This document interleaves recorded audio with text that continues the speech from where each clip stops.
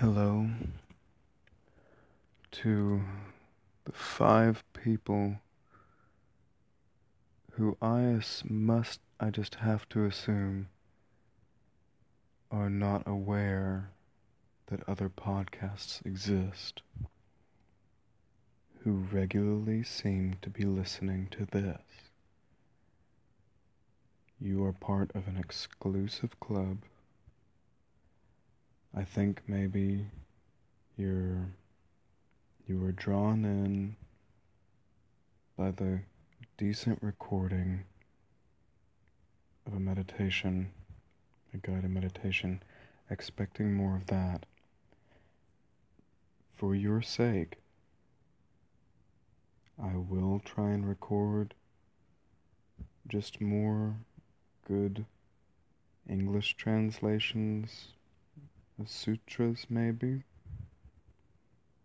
some good guided meditations if I find something else that there isn't already, 1,000 versions of online. The reason that I published that one was for that reason alone, was that I just could not find a single really good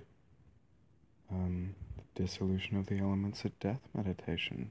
You can find a million metta meditations, a million mindfulness meditations, and, not to disparage either of those are core practices.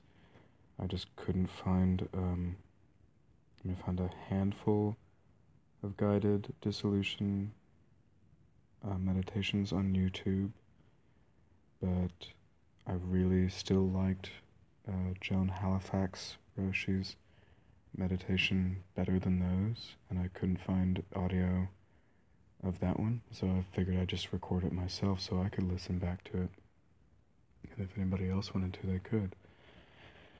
So I will try and ever-expanding circles of good, offer up other choice Dharma offerings that weren't written by me or aren't rambling discussions of my day and life, my God. And I'll try and make that the distinction clear in the titles of the episodes so that you can stop listening to these day logs unless you really want to. And if you do, by all means, continue to. If you're getting something out of it, great.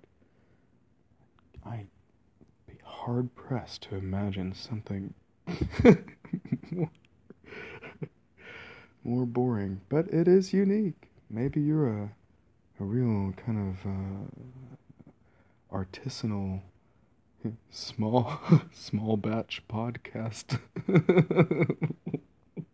listener.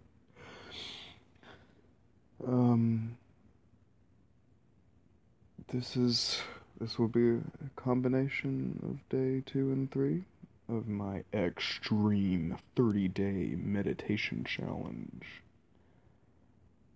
which has gone wonderfully and which I believe still is a good idea. Yesterday, I was out, I spent the night out at the lake with a friend, and that's why I didn't record. I left all the electronics behind at home. Might as well get a break.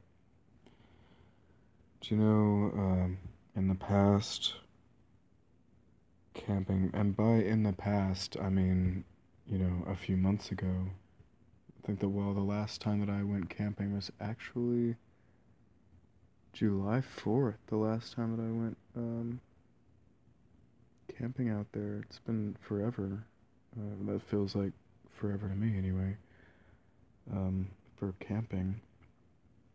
But a lot's happened since then. But if I had gone just a few months ago, then camping would definitely be an exercise in how much weed can you smoke, and if not, also how fucked up drunk can you get. I don't have anybody to go camping with besides this one guy who smokes weed all day, every day, not for fun, I mean, it's not fun for him anymore, really. It's management for anxiety. He doesn't really have many other coping mechanisms established yet. Um, and he's got real intense anxiety as well. And, you know, I mean, I managed to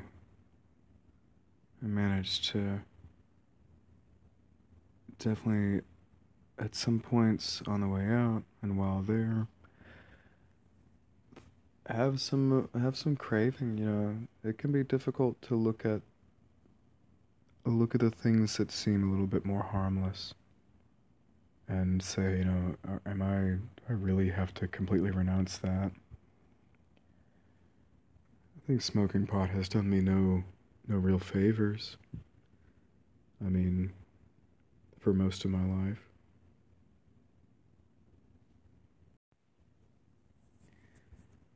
Um,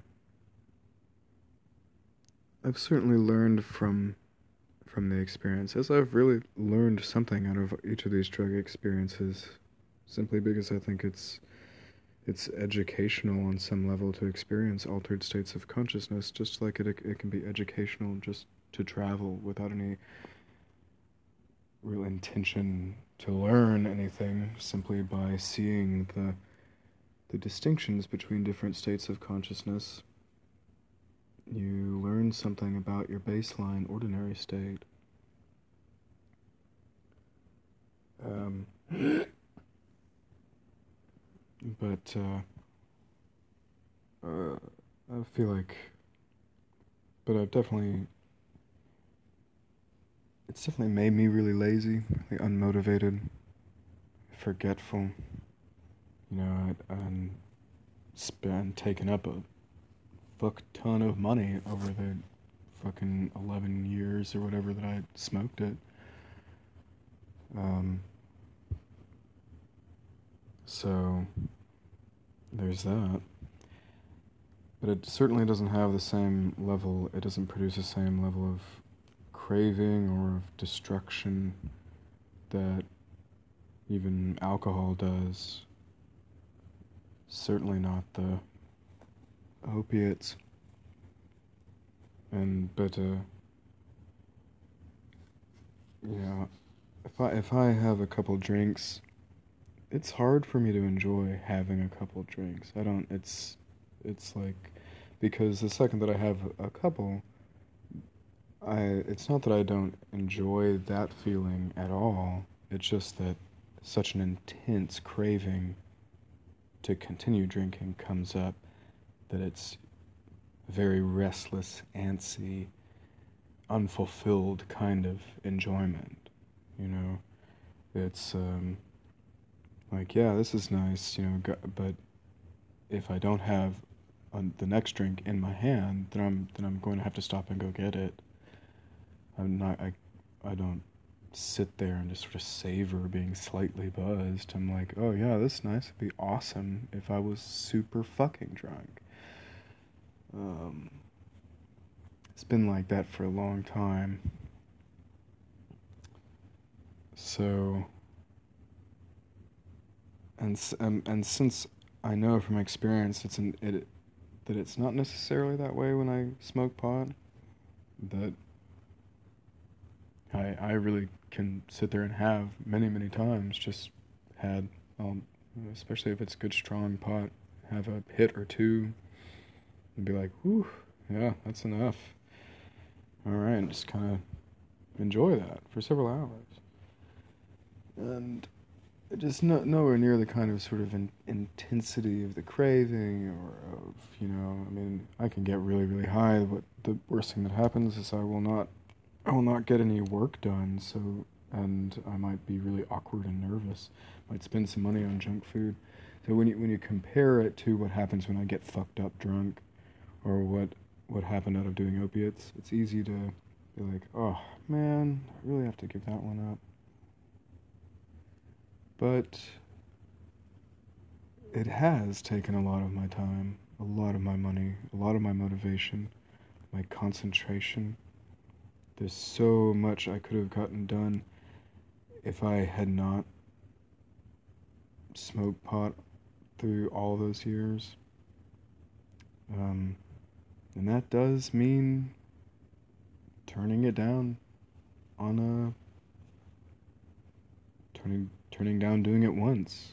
I mean, if you can look back and be like, oh, I would have saved so much money if I hadn't done this over all this time. Well, that has to start somewhere. I could, over the next 10 years, not smoke a pot and get so much more done, save so much money, and it's never going to look like that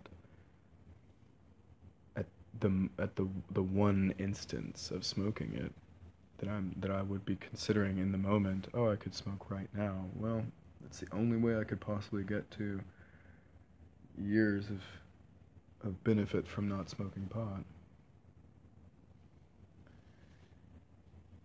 Same with anything else, any other kind of discipline, any other kind of renunciation. A consistent renunciation is built up by not doing it the one time that you think about doing it. So, but that was difficult though because of all of my associations with camping for as long as I can remember. Basically, that I'd be rolling a joint on the way there. You know, the second that it's like, okay, we're really packed. We've no more errands to run, no more stops to make. We are on the road out there. All right, I'm lighting this sucker up. You know, and just to the point where by the time that I'm back, I'm just like brain dead. Don't want to make eye contact with people. I'm so awkward, so fucking stoned for so long. And so there's a little craving, especially knowing that the dude that I'm going with is gonna.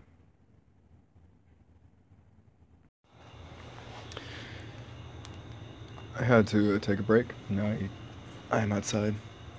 So sorry for that jarring segue, but I was saying that especially knowing the dude that I was going with was going to be regularly smoking throughout, and him and I. We've known each other a long time. Did I already say that? And I mean, the reason that I still spend time with him is at this point is basically because he himself is interested in. I mean, he has known for a long time how much suffering drug addiction has brought to his life.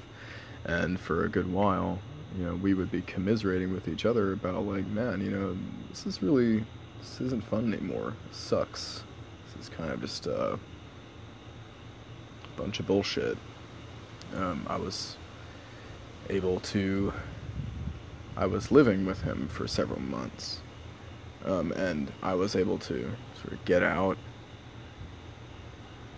start going to refuge recovery, start putting some serious effort in, and get clean. He's now, but now when we are hanging out, it's almost exclusively in this kind of context where it's recovery related, and that I will go over to his place and, you know, we will meditate together. We'll do a guided meditation. He's very new to meditation, very new to it's not entirely new to Buddhist thought, but new to a more systematic approach of trying to really learn and understand you know, Buddhist concepts and Buddhist psychology and lifestyle and such.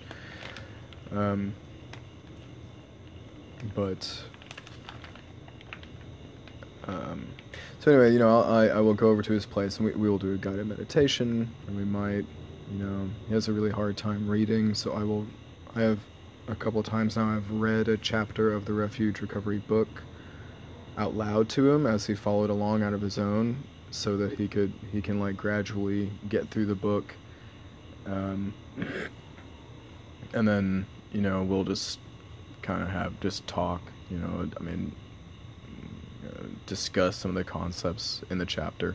I mean, it's like a kind of house call refuge recovery meeting, because he can't make a lot of the ones in my local chapter because he works during the time that they are held through the week. But he's been trying to make the two on the weekend, which has been great. But so, I'm not going over there and just hanging out all the time with him smoking pot in front of me. And though even during those times, I mean, pot is such a regular part of his life that he's just not willing to go without at this point, that even during those brief times, like, I mean, he'll go out to the back porch to smoke a few hits. Like, I've just kind of, got this arrangement of, like, just please don't smoke directly in front of me, let's just kind of keep it chill, It just, like I said, that doesn't trigger a lot of cravings or anything, but in this setting, it managed to trigger some amount of, like, rationalizing, and not so much rationalizing, because I wasn't at any point seriously considering smoking, but it was just more that these thought patterns that start to enter the mind that make you forget to some degree why you're doing this. Start to make it seem like a difficult chore rather than something to be joyful about, something to be happy about. I don't sit around in any other situation, any other context, like bummed out that I can't, quote unquote, smoke pot. That's just not how I see it. So it's definitely a kind of trigger, despite the fact that it's not the same way that I normally conceive of craving after having quit the morphine and codeine and shit. But it is still, it's a conditioning, a mental formation that's triggered, which is what the skun does. One of the 5 psychophysical aggregates is variously translated as mental formation, conditioning, or perceptions. But where I start to see things differently temporarily, where it starts to feel, rather than, oh, how wonderful that I'm not doing this anymore, oh, look at all this time and energy and stuff on my hands, and all these goals that I want to achieve that are going to now become truly actually possible for the first time. It's more, oh, damn it, it sucks that I can't. Like, there is no can't for renunciation. If you are choosing not to do it, I mean, I haven't been incarcerated. I chose to give something up. And this, if you're listening and you don't struggle with drug use, or you do drugs, or, you smoke pot, or you drink socially, and it's not a big problem for you, but there's anything else that you do struggle with letting go of. It applies to all forms of renunciation. It's not just drug use. Is, that there will be times when you've got to notice that switch in the way that you're thinking about it, of this kind of bummed out that you can't, is it's just a delusive thought, because you chose not to, so you have to consciously remind yourself why you chose not to. When those thoughts arise, and it's subtle, and it's complicated, it's difficult, because there isn't one fixed self that is like, I know what I want. That's just not how it is. And this applies to you whether you do drugs or not. Again, that at one moment, you will be convinced that you are certain of your desires, and at another, you will desire something mutually exclusive to the previous desires. So sorting out which desires you should follow, which desires are wholesome in Buddhist terminology, is it, because ultimately you might have sort of as an ultimate goal the extinguishing of all desires, or at least a transcendence of all desires, or whatever. It's I don't think it's worth getting into the subtleties of that at this point anyway, because it's just not in the practical consideration for most anybody to overcome all desires. It can be it can be a goal point that can give you a direction. For most of us, for fucking monks included, desire plays a role in your life. I mean, if you're going to go and shave your head and go forth and take on the homeless life, as they say in the suttas, and join a monastery, that requires desire. You will have to have a desire to get your head shaved. You have to have a desire to put on a robe. You have to have a desire to go live in a monastery. These are all desires, plain and simple. It is simply, though, a conscious decision after much thought and and inner transformation of your emotional state as well, that those desires, you are willing to commit to those desires despite the fact that they will necessarily be at odds with a great many other desires. And so you are gradually attenuating the number and the intensities of your desires, and be gradually reducing your suffering and increasing your joy and your love and your compassion, to equanimity, your empathy. So this is just one example of a renunciation practice.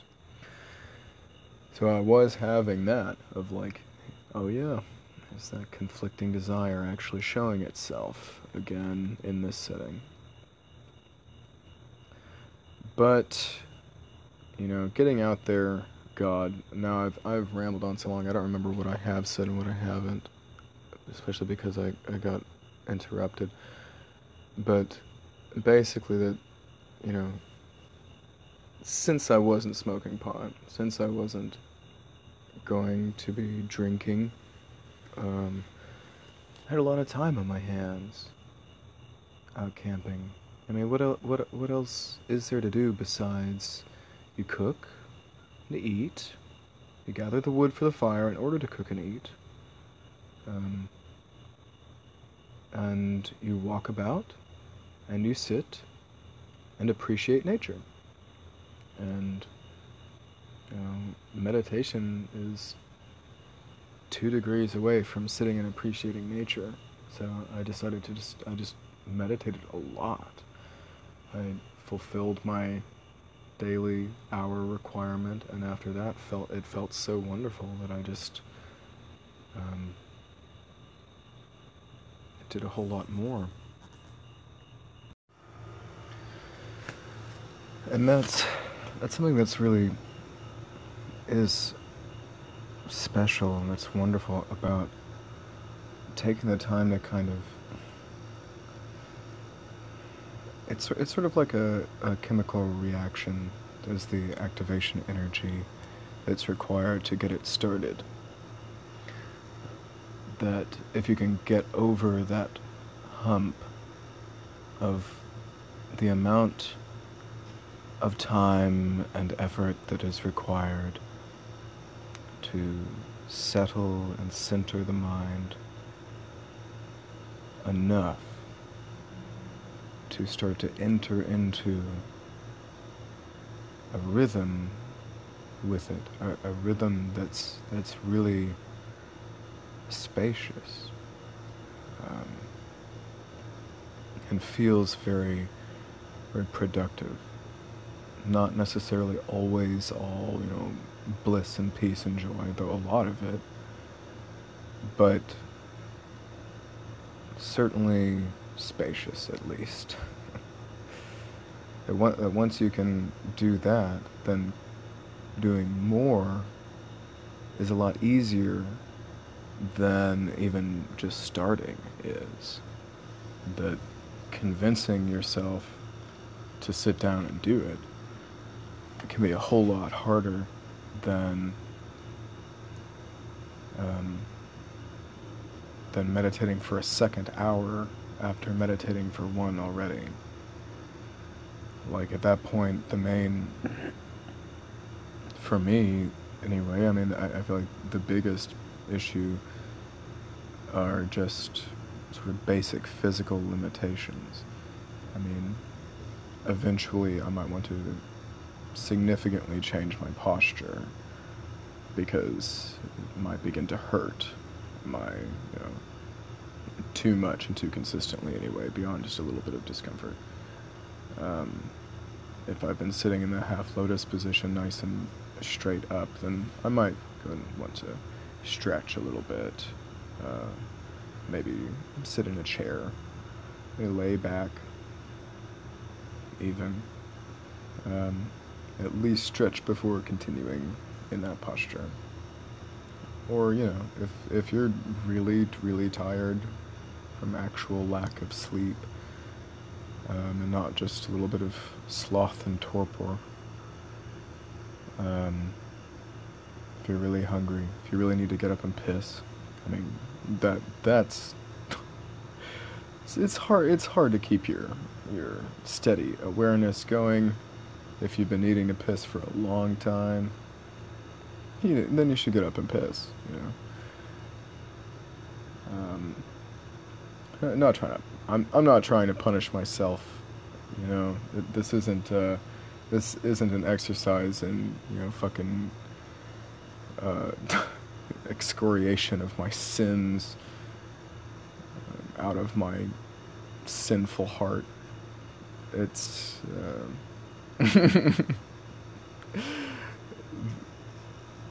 so it's not this. I don't mean to give the impression that I'm sitting there, gotta keep going. It's like, I think it is worthwhile to put some serious effort into it, and even then, put some serious effort into it if you have a fairly clear idea of what you are doing.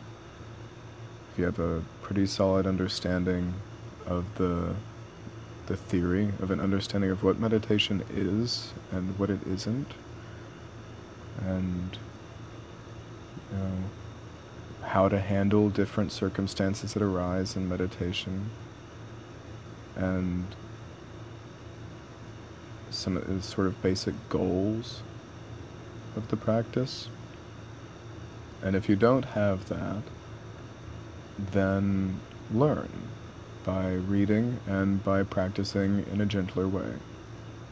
Like, I don't think it's not an effective practice to put a great deal of effort into a sort of half-cocked attempt at what you think meditation is, because you could just as likely just be sitting there giving yourself a headache, or trying to produce some sort of state of mind or experience that you imagine is associated with enlightenment, because that's the kind of idea that you got. I have also done that, but years ago, and I learned in part through attempting that and failing, and coming up kind of the hard way against, like, this issue of having had some, really blissed out kind of transcendental experience, and then putting a lot of effort in trying to recreate that experience and just wasting a lot of time and energy, and kind of it's just another form of getting stuck. And meditation isn't about getting stuck. even when you're working on the aspect of concentration, it's a subtle distinction, I suppose, until you start practicing. In case there's anybody who would be listening to this who hasn't already been practicing meditation for a while, I don't know. Maybe you're listening to this because you find it very interesting to learn about it. But it's much better resources to learn about it from a beginner's approach. Who knows? This is, I should not even worry about it. This is still a good therapeutic exercise for me to be exploring these thoughts. I have no idea why anybody would be listening to it, so I shouldn't waste time thinking about it. If there's anything specific that you'd like to hear my, experiences with, feel free to fucking comment on Overcast. Not Overcast, on Castbox, because that's the only podcast app I listen to.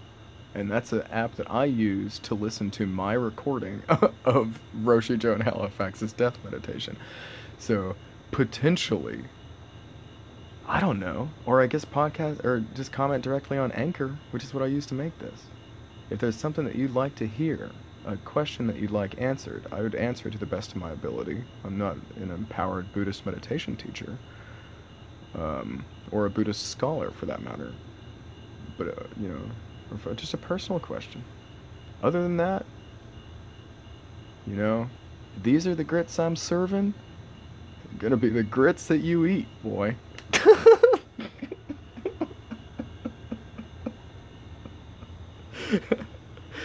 But anyway, yeah, that I'm reminding myself by taking on this longer practice how powerful it is to take on longer practices, because I've been practicing 20 minutes a day for a few months now again, and that's been wonderful. I mean, it's been such a huge leap forward from having completely fallen off my meditation practice for a long time.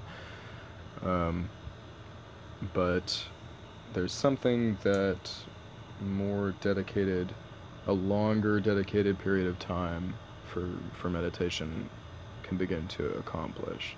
That you can reconnect with parts of yourself and have insights into deeper layers of the practice that you just can't if you only just sort of you meditate 20 minutes a day. Again, not to discourage anybody who thinks that that's a long period of time. If that feels like a long ass time, a lot of practice to you, 20 minutes a day, then don't you worry. If you manage to meditate 20 minutes a day, it will be very powerfully transformative for you. If you're really pretty well accustomed to meditation, but, and used to practice a lot, but spent several years doing drugs, then, like me, then 20 minutes a day is also powerfully transformative. You just know that there's deeper that you could be going if you gave yourself the time to do it. And that's what if you feel really stable and confident with those 20 minutes a day, if that's something that you do, and you feel like, that 20 minutes goes by quick, I know what I'm doing, then do more. Because it's amazing that you can move beyond that stage of all right, I'm sort of centering, calming, concentrating, seeing some of this into the deeper layers of seeing through layers of delusion, layers of self-identification, of separateness, and deeper layers of emotional tension, of emotional defense, really opening up the heart, opening up your mind-body connection, and getting into this really sublime connection with the present moment. So, out in the beauty of nature, which I think is the absolute best place to meditate, if you can swing it, if it's not the elements aren't too extreme. I mean, I was wearing a very breathable, thin, long sleeve shirt, and I wear scrub pants because they're very breathable and cool as well, but cover the whole. So I've got almost all my skin covered. That helps in a setting like that here in Texas in this kind of weather because of the amount of mosquitoes. Like, is the worst thing. Only had to use a little bit of bug spray on my hands and feet. But out in nature with, this beautiful expanse of water in front of me and the clear, bright skies, but with some, nice white fluffy clouds, and the sound of the waves is reminding you of impermanence, constant change.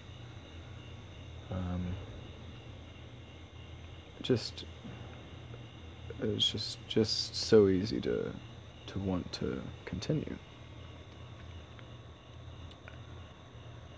And then, I fucking slept on the ground that night and was exhausted the next day, and I found it really hard to get myself around to finishing up my 1 hour today.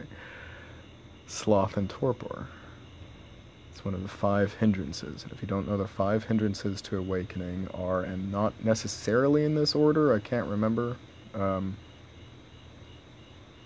but the 5 hindrances to awakening, and I think there might be, fucking 7 hindrances or 10 hindrances in some other traditions. I know that the 5 hindrances are a good old way of looking at it.